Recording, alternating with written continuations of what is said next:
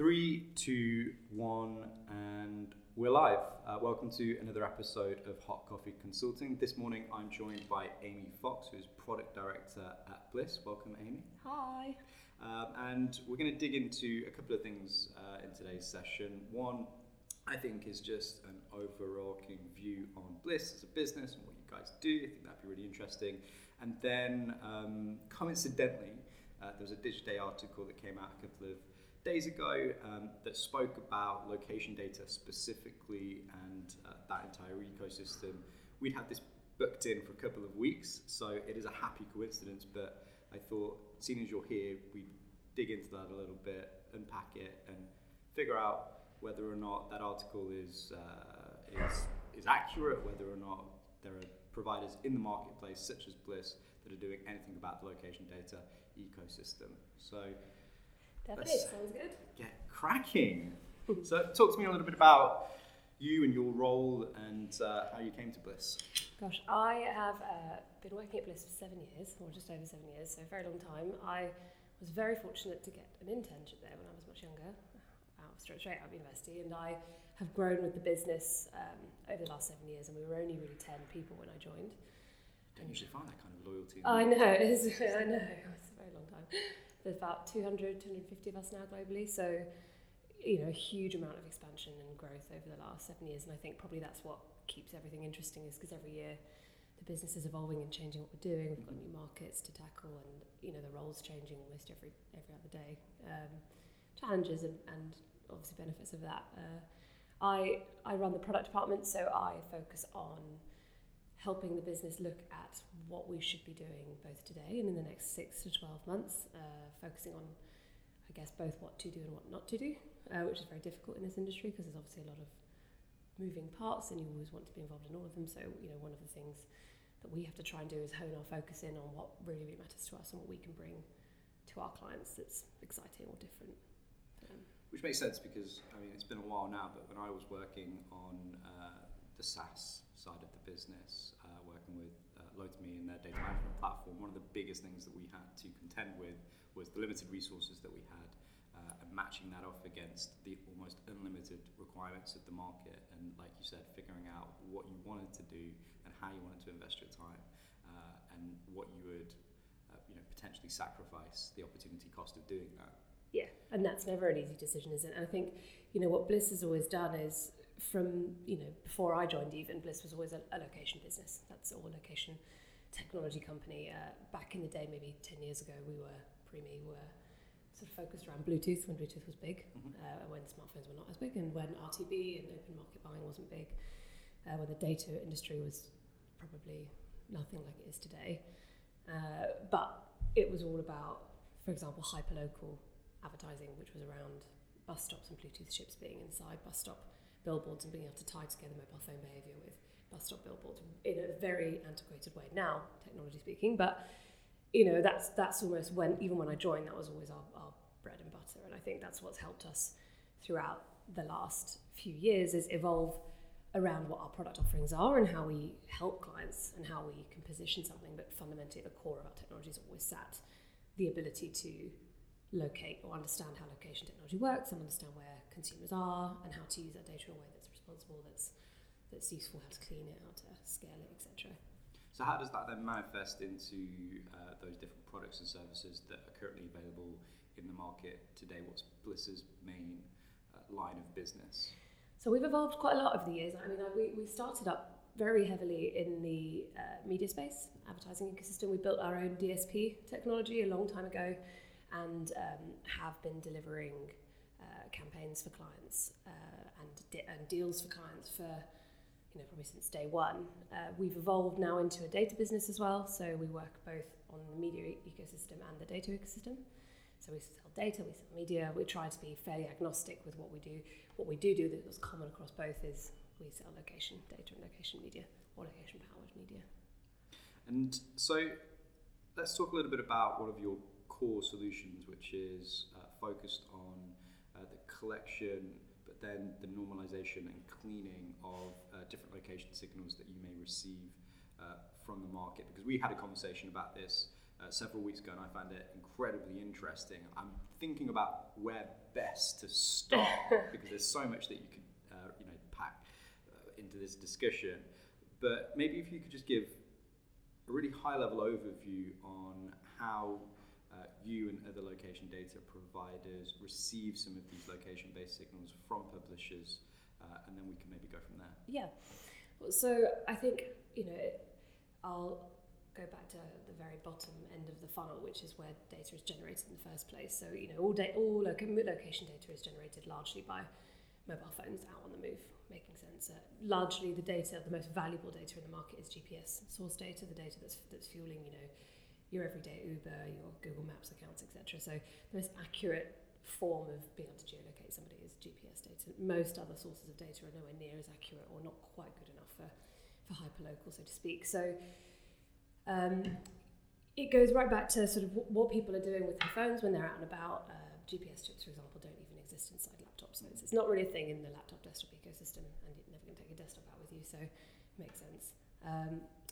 And I guess that technology is embedded inside the mobile phone, and then you get to the relationship between the mobile phone and the individual apps and publishers that are on the phone, and which apps and which publishers have permission to or to not to use location data. And that's a really, really important factor here, because anyone as a consumer, when you download a new app on your phone, say you download Trainline, the very first time you do it, you have to give an app permission to use your location data or not. If you choose not to allow it to use it, then the app or the publisher has absolutely no right or technical permission to query the GPS chip in your phone. You're essentially denying them the ability to do that, which is really important, because when that happens, then that publisher can't really partake in selling and passing on data, etc. It's generally much wider spread in the app ecosystem, and that's not really a technical restriction, but it's due to the fact that the way that in-apps behave with consumers is you ask that question, can I use your location data one time, in my Trainline example, and you say yes, and then your app in its walled garden mode remembers your settings for the rest of its ecosystem, unless you cancel the app and download it again. Largely every time you use it, it will remember those settings and keep it consistent. If you go onto a browser like Safari or Chrome and you go onto trainline.com, you'll get the same behavior. You'll get prompted with a pop-up saying, can I use your location, yes or no? And then because of how short the lifespan of a cookie is and how they can't remember you across browsers, the next time you go onto that page again, it will re-prompt you and re-ask you for that information. So what we tend to find is not very much location data generated from mobile web traffic, and I think largely because unless they have to, publishers don't want to be interrupting your journey by prompting you every 5 minutes. So it's become a very heavily in-app based data source, just because of convenience, and obviously the usage of app is very, very heavy now, especially for things like travel and weather apps and dating apps, where there's a huge amount of location data available. And then how do those individual app publishers pass those location signals? How are you collecting those different location signals as a business? So different businesses do different things. There are two types of SDKs, or software development kits, which is essentially a bit of code that can sit inside an app that does normally both the advertising and also the data collecting, data sharing in the background for the app. There are hundreds and thousands of apps in the ecosystem, so largely people don't try to, unless they have relationships in particular markets, have a relationship directly with every single publisher one at a time. It's a difficult challenge to scale. So the two types of SDKs that generally speaking are out there are foreground SDKs and background SDKs. The subtle difference between them, a foreground SDK is one that, as you're using the phone, is using your location data to better hone your usage of your phone. So the Trainline might be one. They don't really need to know where you are until you actually open the screen to say, find my nearest train station, etc. That means as you're using the phone, as you're interacting with it, the phone will have permission to collect your location data that you're using in the background and then use that for whatever purposes you've signed up to. So whether it's to sell data to better hone your advertising, or whether it's for different purposes, that varies by publisher. A background SDK is slightly different. You've probably, depending if you use Android or iOS, seen that some publishers ask you if they can use your location data all the time when your phone isn't when your phone's in your pocket in a way. The app has to be open. That's one of the restrictions. So obviously if you close your apps, which some people do religiously, I never ever do, so probably really guilty of passing data all over the place, but they will continuously pass data at regular intervals in the background, even when your phone's in your pocket. So different sort of data collection technologies, and generally speaking, how you integrate with those two data sources are slightly different. You can work with, obviously, publishers directly. We at Bliss have our own SDK. A lot of companies in the location data space do. That will basically mean we will proactively go out to major publishers in the different markets we're interested in, especially the data publishers, so ones that pass good location data, and say to them, look, we want to be we're partnered with you, we want to buy data from you. In which case there's a sort of fairly long sales cycle of trying to convince the publishers that it will work both ways, and then they have to embed our SDK inside their ecosystem. So a lot of these different location signals are collected via an SDK directly on the publisher app.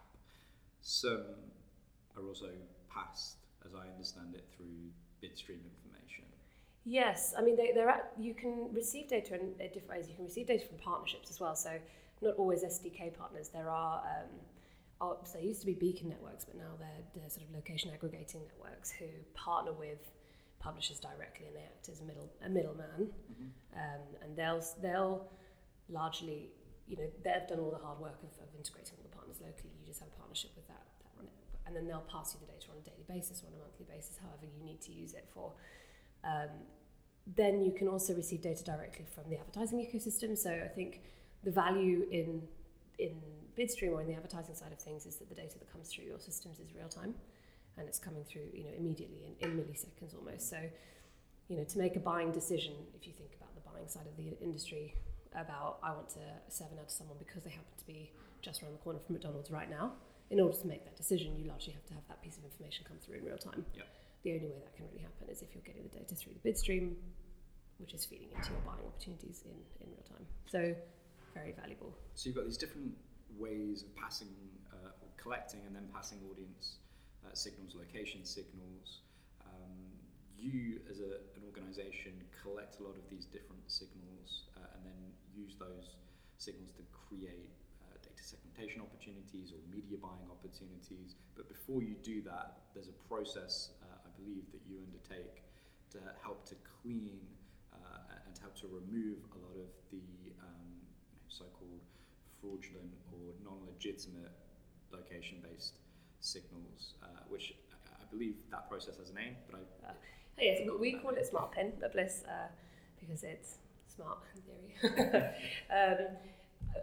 Most location technology companies will have something like this, or should at least have something like this. Otherwise, I would be really concerned. And it's interesting. So whatever source you're buying data from, unfortunately, there are always players in the market who have understood that there's a lot of value in data, in location data in particular. I know that an average CPM for a inbound request with location data attached to it can be almost double that one without. So the location industry in general, the audience segmentation industry, has really boomed over the last few years, and naturally so has then the value attached to that. And that's just because people on the buy side are particularly interested in targeting and acquiring impressions that are somewhat focused towards a particular location. I think location used to be all about what we commonly call proximity, which is, I'm near a store right now. And I think the idea that someone's walking around Tesco's and they're served an ad for Sainsbury's saying, a loaf of bread is 3p cheaper in Sainsbury's, put your basket down and come next door right now. I think that's probably how it all started, and I think people have evolved away from that concept now, and they've realised that location can be used to bundle up audience behaviours over time, and you can see some really, you can get some really interesting profiles. For example, I've got a pool of consumers who go to Arsenal Football Stadium every other weekend, so I know that they're season ticket holders, or they're very keen. Fans, I also know that they go to a gym 3 times a week, or at least some kind of fitness centre 3 times a week, which means not only are they a football fan, but they're a fit, young, healthy football fan. So I'm going to target them with a Nike sports boot, because actually they're the kind of person that, unlike the older man who goes to Arsenal Football Stadium and then goes to the pub 5 times a week rather than the gym, maybe not as interested in a football boot. So you're kind of balancing off that real-time proximity with a more temporal... with what you can do with it over time. And I think that's where the demand's really grown, is people understanding that actually what you can do with the data in terms of looking at it over time, looking at what people are doing, over a longer period of time and chopped and changed in different ways, has made it much more exciting in the industry. So it means the demand has grown, but fundamentally still being fueled by this core location data coming into the first place. And I guess coming back to your original question is, so why do we need to have location validation technology or filtration techniques, is because there are companies, whether there are publishers and apps that, whether by accident because they haven't quite understood the impact of not doing it correctly, or whether they've deliberately doing it because they know they'll get more revenue from it, are trying to sell data that looks a lot like location data, but they haven't sourced it from a GPS chip in a phone. So it's been sourced via a different methodology that then they are just sort of saying, well, actually, I'm going to try and sell this as GPS data and see if somebody notices that that's what it is. And just in terms of rough percentages, in terms of what you guys filter out versus what you keep as valid data, what does that look like? It's pretty big. I mean, the Digiday article you were talking about at the beginning is pretty accurate. It varies a lot by market, it varies a lot by different, even day of the week, like it changes all the time. But we see it floating from 50% up to 80% of bad data coming into the ecosystem. The good data is definitely made up of a much smaller portion. And I think what we tend to find, on our side, we've built a pattern matching technology or algorithm that is what we call SmartPin, that essentially just looks for all of the inbound data coming over the previous, say, 14 days.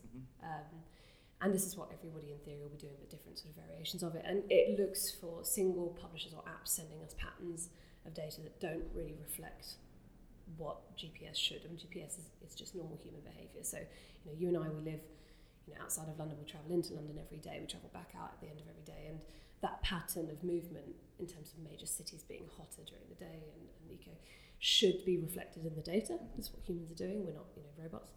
But sometimes what you get is data forming really, really strange patterns in terms of time. So you see sort of exactly the same amount of delivery or data coming through every hour of the day, which is a little bit weird because I sleep a few hours a day. Yep. Hopefully everyone does.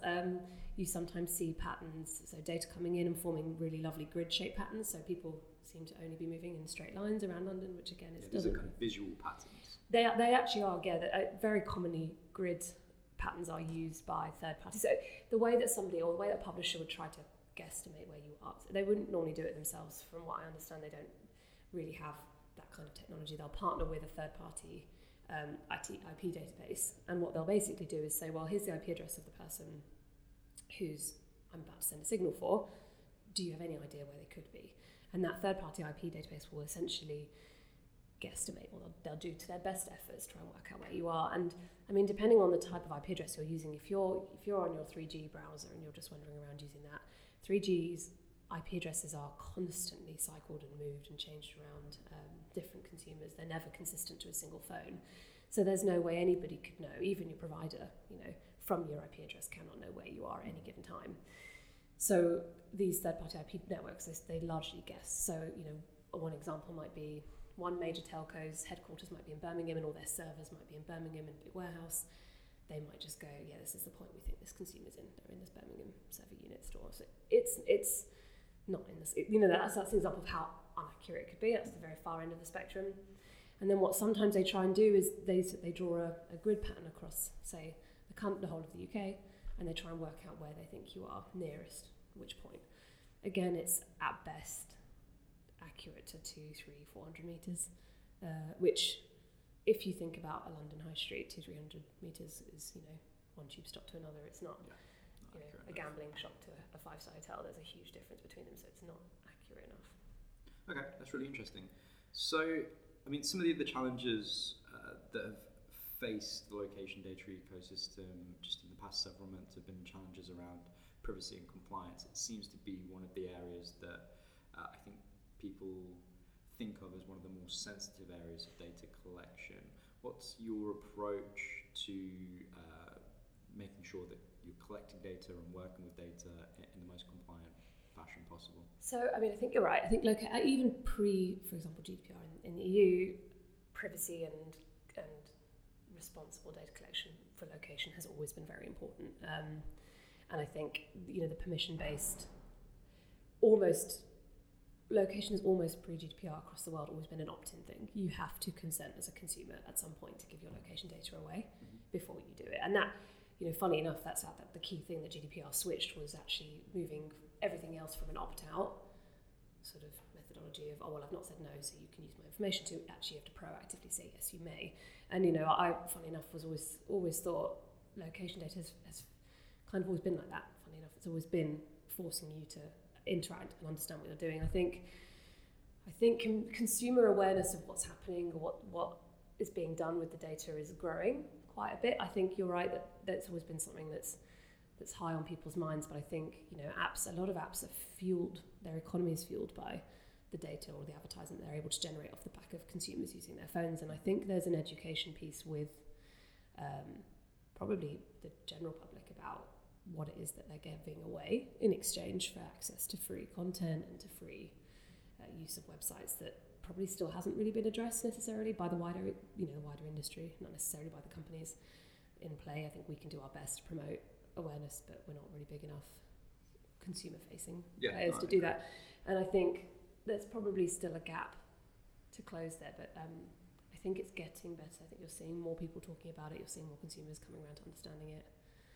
Does it pose any challenges for you specifically, just in the way in which you source the data? So, you know, we've spoken to some location data providers that, for instance, have said that they are trying in an iterative fashion to alter the makeup of their supply chain such that they do focus more on that SDK derived data as opposed to maybe bitstream data where the passing of consent is a little grey. Yeah, I mean, so I think with something as big as the open marketplace, which is I'm sure you can imagine difficult to police from an individual level, just because it's such a big beast. There are hundreds and thousands of publishers involved. There are dozens and dozens, hundreds of technology companies involved, and then there are thousands of brands as well on the buying side. We've relied very, very heavily on third parties or independent third parties like the IB, like independent consortiums to lead the way and to set standards about what should or shouldn't be done. Not everyone's bought into the IB's framework. You know, Google have done their own thing. Twitter have done their own thing. They've adopted GDPR and built their own framework around that, which is, I think, what's led to the grey is a lack of absolute single way of doing it. Almost every company, other than the ones that are buying into the IB, is one of the biggest, most adopted frameworks, and largely does offer really solid mechanisms, technically speaking at least, to try and pass consent all the way through from very collection right to usage at the very top end. When everyone doesn't conform to it, it makes it a little bit difficult for you, and you tend to have to sort of work out, okay, well, we're going to have to accept this particular methodology. And I think the safest thing to do is probably err on the side of caution, because, you know, it's the risks are just too high to be not taking it seriously. And I think that there is probably still quite a long way to go to make sure that becomes clear. I think we're not seeing the end of it. I suspect over the next 6-12 months we'll see more news and more movement on the regulation side. But either way, I am fairly confident in the framework's, I think, desire to make sure that there is a transparent method to handle consent properly through both an SDK collection or through Bitstream ecosystem. We shouldn't just assume that because the Bitstream ecosystem is so complicated it can't be done. It definitely can be done, and consent can be passed and handled responsibly from players. It just has to be adopted and taken seriously across the entire space. Okay. So we've looked a little bit about how you guys work today, what you're currently looking at from a data quality control perspective. What about new product initiatives? What is it that you're currently working on? What does the future hold? Oh, that's a good question. Well, I mean, there are probably two things I think of interest, or the two things I think are the most interesting. One of the first ones is a lot around what you were just talking about, around where does data come from? Has it been sourced responsibly? Has it been sourced with consent? And I think there's a bit of despite a lot of people saying all the right things, there are still questions around trust in the ecosystem, especially from the advertiser, the brand point of view, wanting to be absolutely certain that they are buying data in a responsibly sourced way. And one of the initiatives that we've been working on, or that we at least prototyped last year and that we're going to be taking further this year, is using blockchain technology to try to at least store and then make available what we are doing in a really transparent way to some of our clients. Blockchain is a very overused word in some industries, and I think that maybe advertising, ad tech went through that last year where a lot of companies sort of jumped on the bandwagon of being involved in it. We're taking it quite seriously. You know, we didn't just like dabble in it and then we're going to walk away. This year we're going to evolve and make sure that all of the data segments that we're building or that we're using through our systems are stored and that they are transparently logged, where we're getting the information from, where the consent is coming through, and that we're providing it in a technology space that is known and renowned for not being transmutable, for being completely secure and being safe. And of course, a client or two will have to evolve and also start using blockchain technology to try and use it to its best intent. But it's an exciting initiative. It's using it's using blockchain in a way that I don't think it's really been used. We're not trying to apply blockchain to the buying ecosystem, so to speak. We're not trying to do it from a sort of financial perspective, because I think some of the other players in the market are doing that. We're looking at it from a data provenance perspective, which is where did the data come from and who's using it. Because you might ask me from your side, you've got plenty of questions about how the data was sourced. The publishers, on the other hand, have plenty of questions about where that data then went, whose hands did it end up in, and who bought it, who was it valuable for, and they would love to have more transparency on the brands that are actually interacting and using that information for value. Really interesting point. So that it's almost a two-way problem, and something like blockchain is sitting in the middle, and companies like us that sit in the middle have an opportunity to try and help both parties. So that's an initiative that this year is going to be important for us. And I think secondly is probably the analytics side of the business, the insight, the analytics, the trends piece, which is we've sort of really evolved over the last couple of years to understand, like that example I was giving you, that location is much more than just what's happening in the here and now. It's about looking over a month, 2 months, even a year, and looking for what's happening over time, and what people physically, how are their movements changing, what does that mean, and not just selling media or data, but actually trying to talk to our clients using insight, trying to help the brand understand that maybe they should consider opening a new store here, because the data that we're seeing around other competitive stores suggests there's a gap in the market for them. I can't off the top of my head think of an example. Maybe something like an IKEA, maybe we can help them understand from one particular store what other competitor sets are IKEA shoppers going to at the same sort of time when they're doing their IKEA consideration phase. Maybe it's John Lewis, maybe it's TK Maxx, who knows, it might be varied. But where we see those behaviours happening, we can find areas where there are no IKEAs, where we can sort of say, well, we think you guys are missing an opportunity, because here's a cluster of stores who are heavily competitive with you, where you guys are missing a spot. So it's almost using that data to start thinking about, well, how can we help brands from a different perspective, not just with their marketing, but with their actually enterprise business level decisions. We used to think about that. I remember a pitch that I took part in once, and we were trying to, it was a little bit off the cuff, but we were trying to suggest to a retailer that had a lot of physical stores that we could help them to identify the next best area for a physical store, not based at that point on location signals and consumer patterns of movement, as much as just understanding when media was being booked and when media was being delivered. And so if you had radio campaigns that were running across certain areas and TV campaigns that were running across certain areas, and you had a physical store that was going to sit a mile outside of that coverage or a mile inside of that coverage, then presumably you'd want to benefit from the fact that you're going to be advertising in that location. So it's interesting to hear you talk about that, because it seems like that was probably 5 or 6 years ago, and it's a quite natural evolution of the way in which I think we think about the data that we have access to, the insights that we can apply to certain scenarios. It's just an interesting anecdote. Yeah. I mean, we've got there are people at Bliss who specialise in insight, and they've started talking a lot about how ultimately all you can get from the system, and the data can only tell you, it essentially gives you observations. That's it, pattern observations on what's going on, and it's up to humans to ask the right questions. It's up to us to sort of go, well, actually, I want to chop and change it in a way that's different, and then I want to try and understand the implications of what that data, the change in that data over time is meaning. And I think that's the bit that's so interesting to me, is it's not just about here's the data.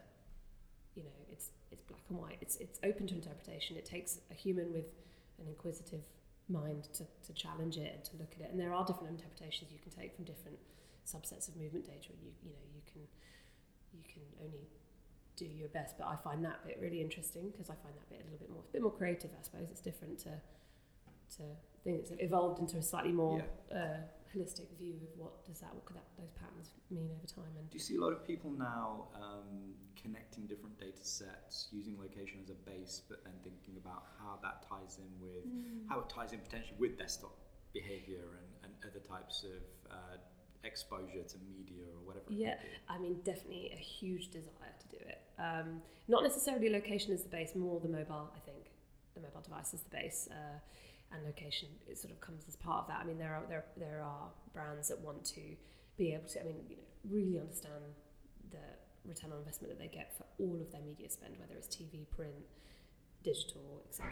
There are businesses that really want to.